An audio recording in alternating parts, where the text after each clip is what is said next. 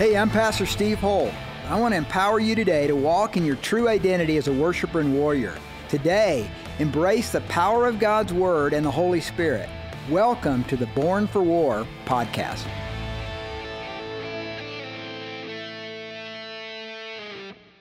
All right, so turn in your Bibles to Romans 11. You that are guests with us today, we're going through the book of Romans. I am going to be taking the rest of June and a little bit into July off as a study break. I'm working on a new book, and I'm not having time to do it unless I just focus in on the book. And I'll give you a little idea of the book. It's going to be Strong and Courageous is the title, the 8 habits that will transform your life. So I'm excited to start working on that tomorrow. I'll be doing that. But we're going to camp on Romans 11, and then when I get back, we'll pick it up Romans 12. And then in the fall, I want to do a series on the kingdom of God. What is the kingdom of God? How does the kingdom of God work? Now I'm entitling this message today, A Kingdom of God Revolution is Coming to All Nations. And so look at verse 25. So in Romans 11, the theme verse is verses 25 and 26. So let me read that to you. I'm just going to read 25. For I do not desire, brethren, that you should be ignorant of this mystery, lest you should be wise in your own opinion, that blindness in part has happened to Israel until the fullness of the Gentiles has come in. And then first part of 26, and so all Israel shall be saved. So this is one of the great prophecies of the last days, that God in his economy is going to bring about this worldwide move of God that's going to affect all nations of the world. I'm calling it a kingdom of God revolution. That will usher in all of Israel being saved. Now, I don't believe that means that everybody in Israel will be saved. But what it does mean is that there will be such a move of God among the Jews that Israel will be a Christian nation. That's what I think it means. Because the reason I say that is based on the Great Commission of Matthew 28. Where it says, go therefore, make disciples of all nations, baptizing them in the name of the Father, Son, and Holy Spirit, and commanding them or teaching them and training them in all the things that I've commanded you in. So either Jesus is an abject liar, or he's planning to do that. It's like me saying to my kids, you'll cut the grass on Saturday. And then they don't cut the grass on Saturday, and I'm fine with that. But God gives commands, and then he's going to work it out. It's going to happen. And so our responsibility is not all nations. Our responsibility is El Paso County and Colorado Springs. So God wants to bring a kingdom of God revolution here. I believe in our lifetime that there's going to be such a move of the Spirit of God in El Paso County, in Colorado Springs, in the Rockies, because it'll overflow, that just as the rivers flow from the Rockies, the spine of America, either to the east or to the west, they flow down, the gospel's going to flow down out of Colorado in a mighty and powerful wave. It's going to be mighty rivers of the Spirit flowing. So he's saying that tied intricately together with Israel getting saved is that all nations are going to be getting saved. So this is a move of God. Now, that's pretty good news. So after the service, I come down, and here's this precious couple that are ministering in Nicaragua, and we support them. He says, Steve, you're not going to believe what's happening in Nicaragua right now. And he shows me pictures of 70, 80, 90, 100,000 coming to these gatherings, these meetings, and just tens of thousands getting saved. And that's with Daniel Ortega as the president, more of a socialist/communist regime there. And Ortega just cut ties with the Vatican in Rome because of the fomenting of rebellion that's happening from the Catholic priests. And here's what he said. He said, the Catholic priests here are fomenting rebellion, and the evangelicals here are bringing healing. And so you guys, a kingdom of God revolution is a peaceful revolution. Amen. It's a revolution of love. It's a revolution of transformation. It's Luke 4:18 and 19. Jesus said, I came to heal the brokenhearted. I came to give sight to the blind. I came to announce freedom to the captives. That's the kingdom. You say, well, what's the kingdom revolution, Steve? That's the kingdom revolution. We're bringing freedom to captives. We're bringing sight to the blind, and we're healing the brokenhearted. Who doesn't want that? Evidently a lot, but the reality is that if they heard it, and they heard it that way, I don't think many would deny it. They're longing for that.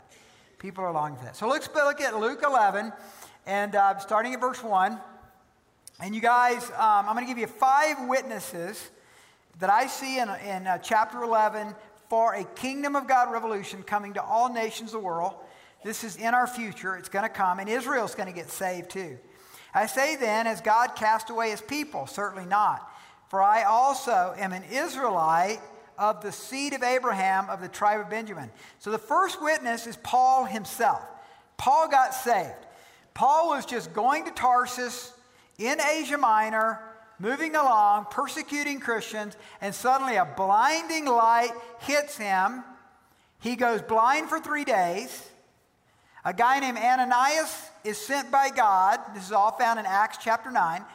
Is told to come. He lays hands on him. His sight comes back. He gets baptized. He gets saved. He gives his life to the Lord and becomes one of the great revivalists and great missionaries of his time and really in history. Most of the New Testament written by John and by Paul. So here's what's interesting. Over the last 25 years, Muslims are coming to Christ in unprecedented numbers. And they're coming to Christ through visions and dreams.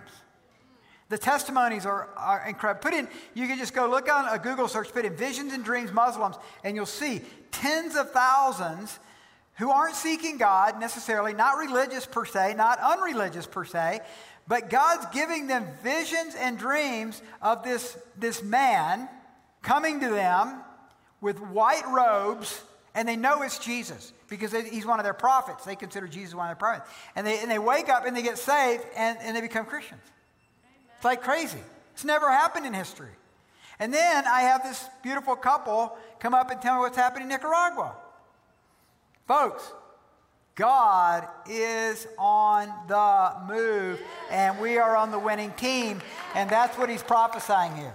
Verse 2, God has not cast away his people whom he foreknew. Do you not know what the scripture says of Elijah? So this is his second witness. First witness is Paul. Second witness is Elijah. How he pleads with God against Israel, saying, Lord, they've killed your prophets and torn down your altars, and I alone am left. And they seek my life now. But what does the divine response say to him? I have reserved for myself 7,000 men who have not bowed the knee to Baal. Even so then, at this present time, there's a remnant according to the election of grace. So what he's saying here is just like Elijah, remember, he was on Mount Carmel with the prophets of Baal against King Ahab and his wife. And in the process of that, he calls down, he says, soak the altar. They soak it with water. And he says, now you guys, you prophets of Baal, why don't you have your God come and light the altar. Come and light the altar. And they can't do it, and they cut themselves, and they dance, and nothing happens. And then Elijah calls down fire from heaven, lights this thing up, and then Ahab's wife Jezebel says, kill Ahab. So Ahab runs for his life. All that courage that was in him turns actually into depression and fear, goes down to Sinai, and then he says, I'm the only one left. I'm all that's left. And he has a martyr complex. Any of you ever struggle with a martyr complex? You liars, you know you do. Okay? And so he has this martyr complex, and then God says to him, look, you're not the only one left. You're not that special. I've got 7,000 other prophets out there, and they haven't bent their knee to Baal either. I have a remnant. And he's saying, look, in Israel, there's a remnant today. In church, there's always a remnant.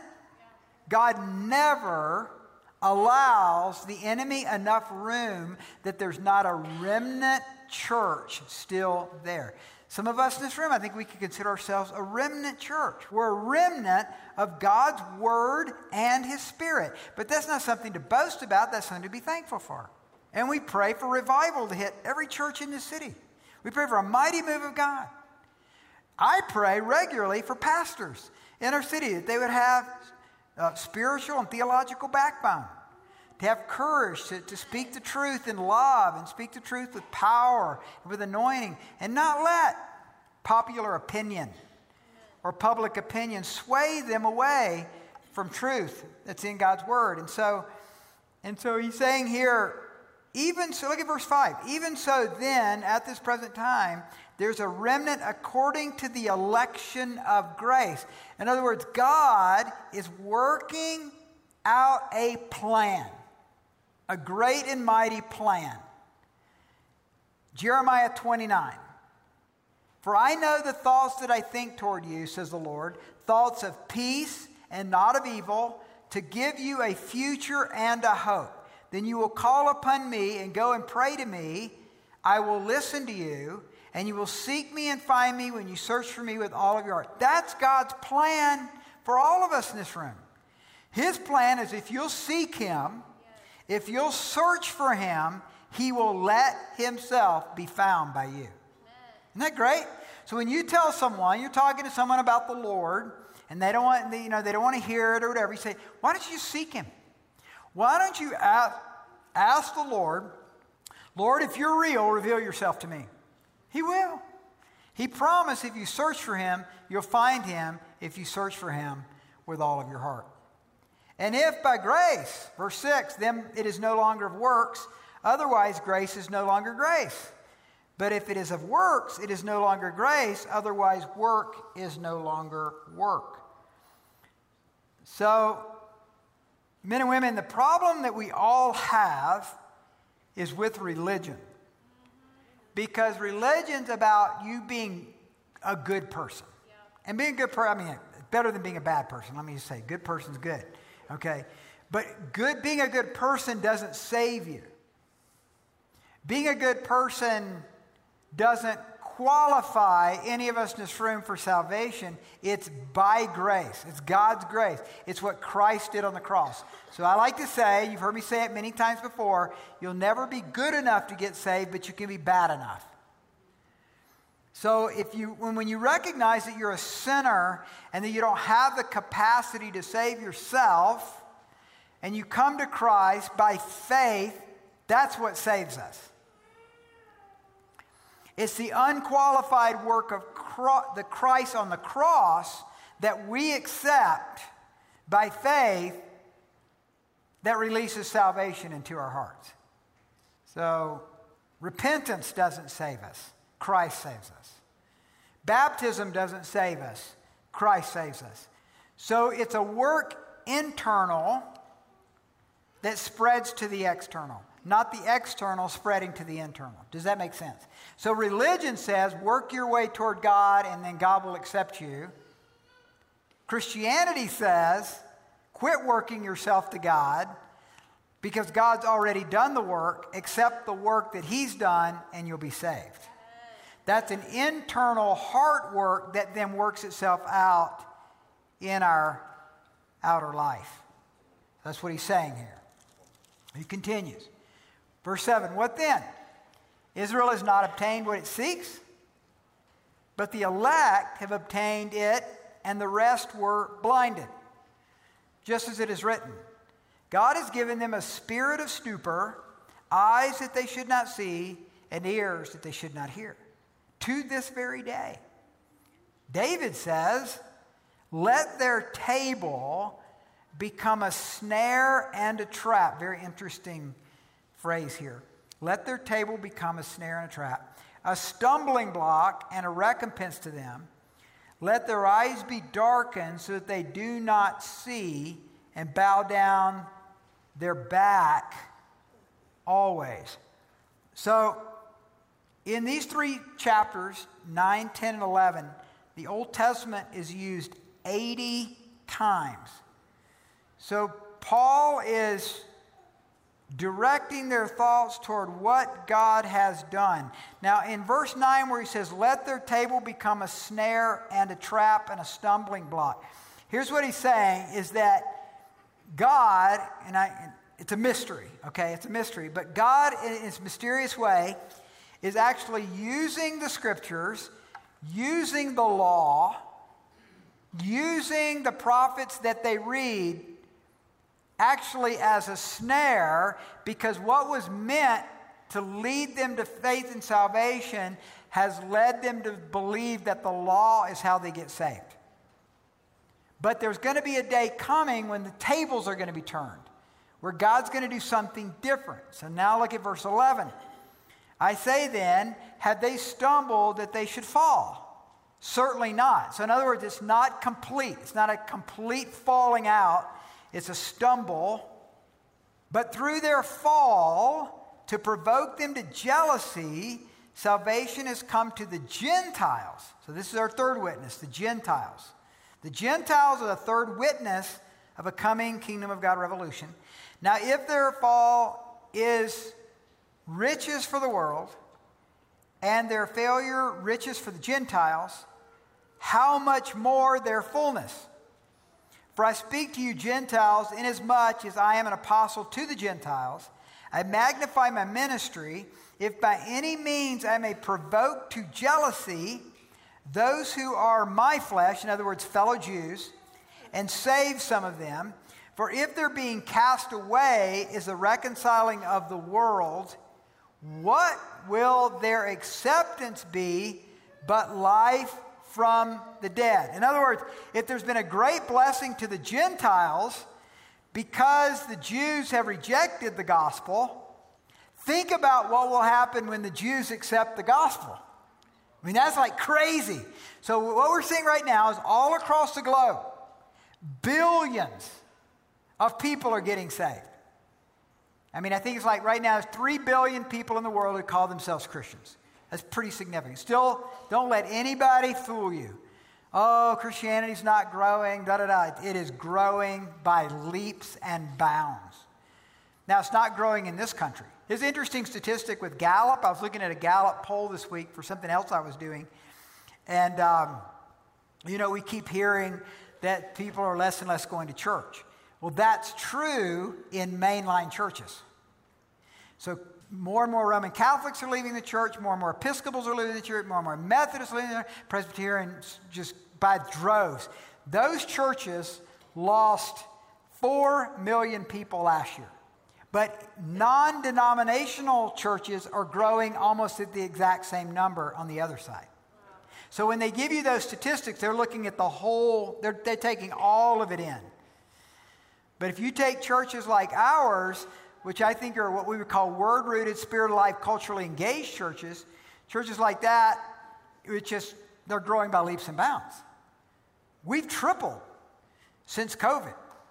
So whatever Polis was trying to do, it didn't work very well, did it? At least in our church. It worked in other churches. Because I know of churches right now that have never recovered from COVID because of the shutdown. And when we shut down, we drank the Kool-Aid about 5 weeks. Because I didn't know. I mean, I thought, well, heck, I don't want anybody getting sick and everything. But then when we started realizing what was going on, we opened and nobody died. I mean, I think we had one person in our church die in the whole church. So the protocol that Pam developed and all that, I mean, holy smokes. She and her protocol, over 3,000 people got healed in El Paso County alone. That's pretty good, right? I mean, can I hear one little amen? I mean, that's pretty good. So that's amazing what God did through Pam. Well, because she's a Kingdom of God revolutionary, and God does that through you. How many of you lost your jobs during COVID? Anybody here lose their job during COVID because you wouldn't get the vaccine or you didn't agree with something? Anybody like that? Okay. We probably had about 25 people in our church that lost their jobs. All of them, as far as I know, all of them have gotten way better jobs as a result. So I'm saying what the enemy sometimes does in your life that's really hard, God can use it for good. He really can. Look at Romans 8. Go back to the left and go to Romans 8. And you guys know it, but I'm going to read it for those that don't. Romans 8:28. And we know that all things work together for good to those who love God, to those who are called according to his purpose. For whom he foreknew, he also predestined to be conformed to the image of his Son, that he might be the firstborn among many brethren. You see, God sometimes uses bad things in our life to do great things in our life. And he gets our attention. And some of you have been through some really hard stuff this year. Trust God. Give it to him. Surrender it to him. And he can turn something that is super bad into something that's astronomically really, really good. That's what he's saying. He's saying, look, there's a blindness right now, and look what good it's done to the Gentiles, the non-Jews. Well, think about when the day comes when there's a kingdom of God revolution among the Jews, what that's going to do worldwide. Verse 16. For if the first fruit is holy, the lump is also holy. And if the root is holy, so are the branches. And if some of the branches were broken off, and you, being a wild olive tree, were grafted in among them, and with them became a partaker of the root and fatness of the olive tree, do not boast against the branches, but if you do boast, remember that you do not support the root, but the root supports you. So here's what he's saying. He's saying an olive tree, speaking of the nation of Israel. Okay? He's talking about the nation of Israel here. And he's saying that, this is what I believe he's saying.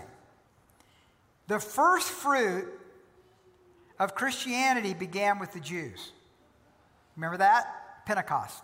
3,000 got saved in one day. A few weeks later, 5,000 get saved. So suddenly it's 8,000, almost all of them are Jews in Jerusalem. Then the Pharisees began to lock down on the early church, and that's where persecution really was. Actually more persecution from the Jews than from the Romans. So he's saying that was the first fruits of the new age, the church age that has now come in the last days. Well, that's holy.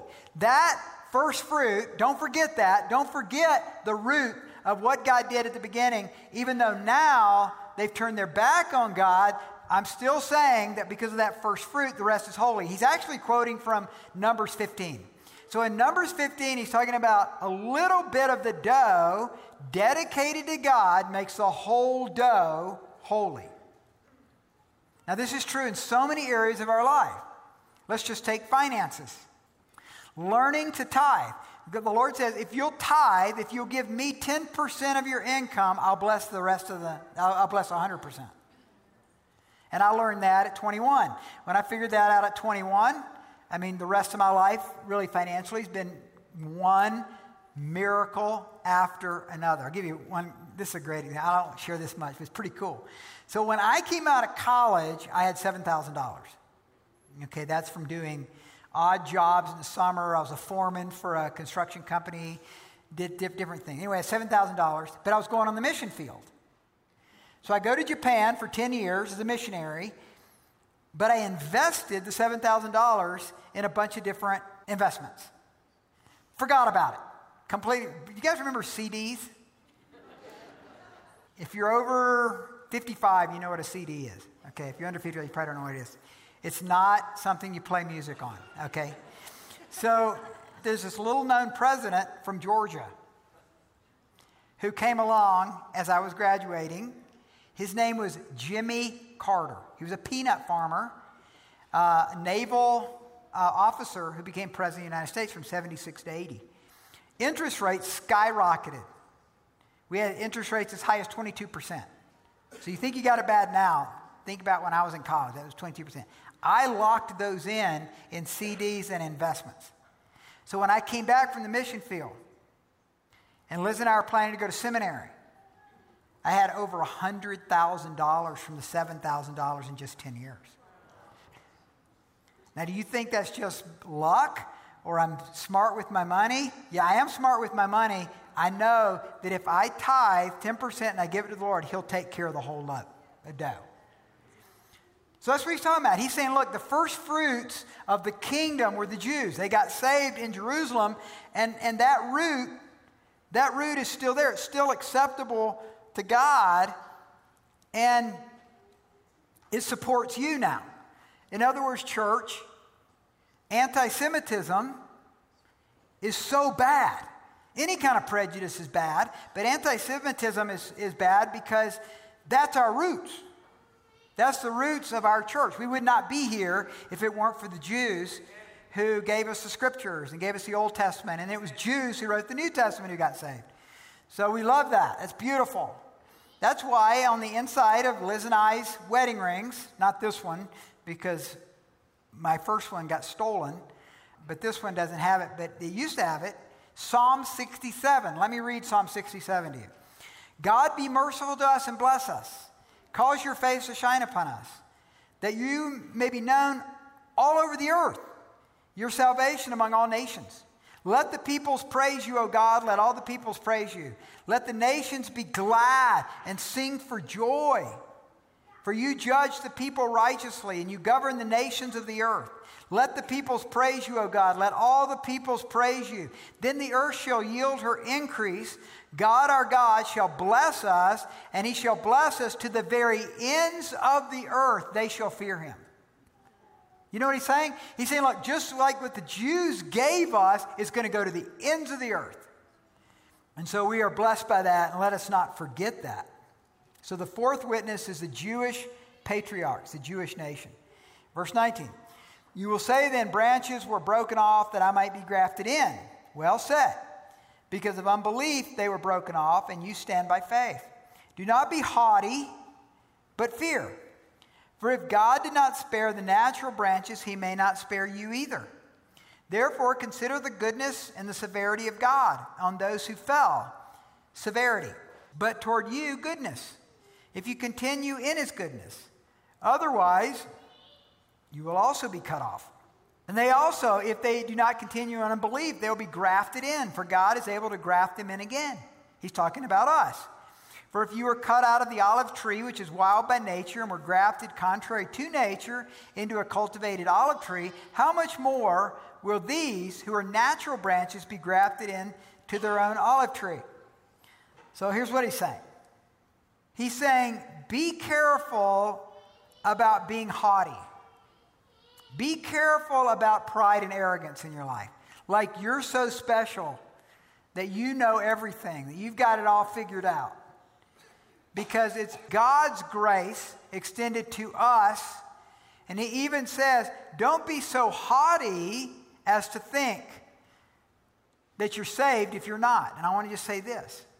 If you in this room, you struggle with that battle within your heart of assurance that you're saved.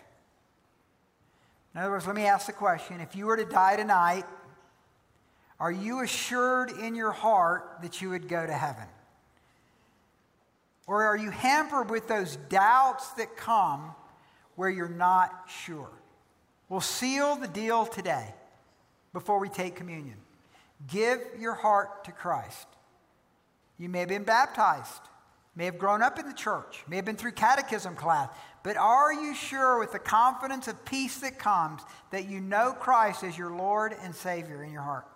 If you have any doubt, give your heart to him today. I'll give you that opportunity. And then here's where he goes with it. We read it earlier. For I do not desire, brethren, that you should be ignorant of this mystery, lest you should be wise in your own opinion, that blindness in part has happened to Israel until the fullness of the Gentiles has come in. So all Israel will be saved. That's the kingdom of God revolution.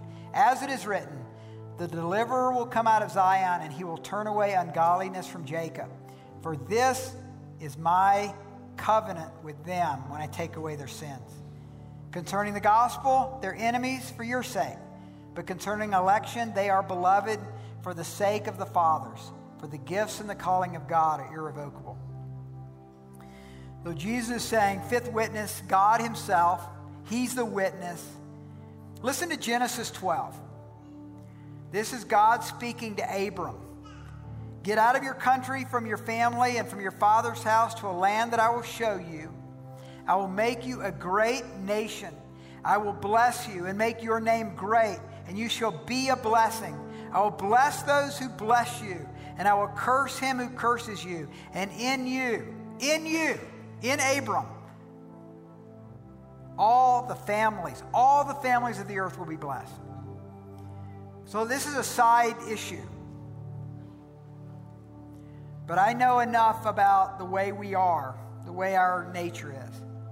And we know the history of nations, especially Germany, of anti-Semitism, haughtiness against the Jews. Folks, we can never go there. It is because of the Jews that God is working out a great and a marvelous plan, that when the revival hits, the move of God goes across the globe with the kingdom of God revolution to the Gentiles, it's then going to bring a great move of God even to the Jews. Isaiah 9, 6 and 7. For unto us a child is born, unto us a son is given, and the government will be upon his shoulder. And his name shall be called Wonderful, Counselor, Mighty God, Everlasting Father, Prince of Peace. Now listen to the next part. Of the increase of his government and peace, there will be no end. Upon the throne of David and over his kingdom, to order it and establish it with judgment and justice.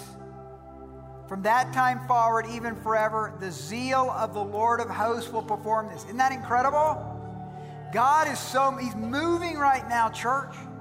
He's moving in America. He's moving in this county. He's moving in this city.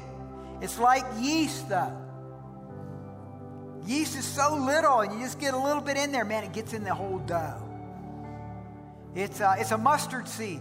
It's the principle of the mustard seed. It's so small, but it becomes a great tree. Subliminal kingdom revolution. It's concealed, but it's happening. It happened in your life. It's happening, and we're a part of it. It's marvelous. Isaiah 11, 9 and 10. Isaiah 11, 9 and 10.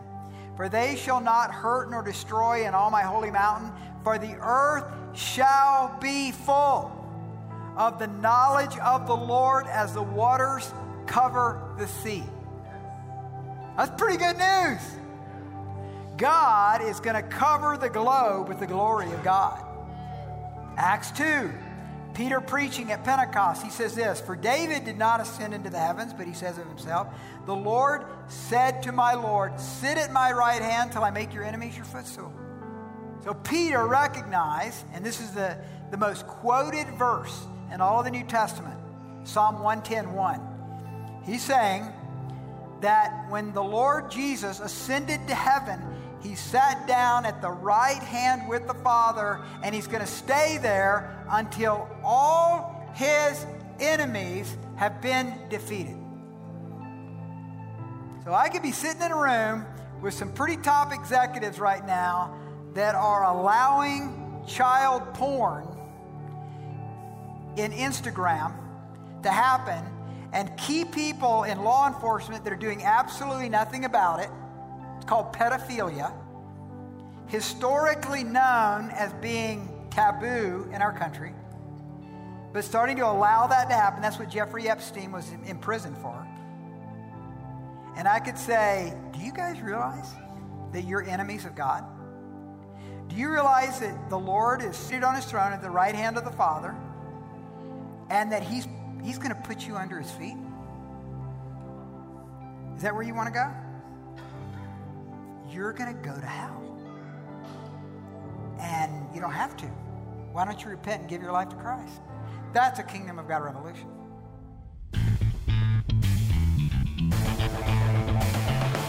Thank you for listening to the Born for War podcast.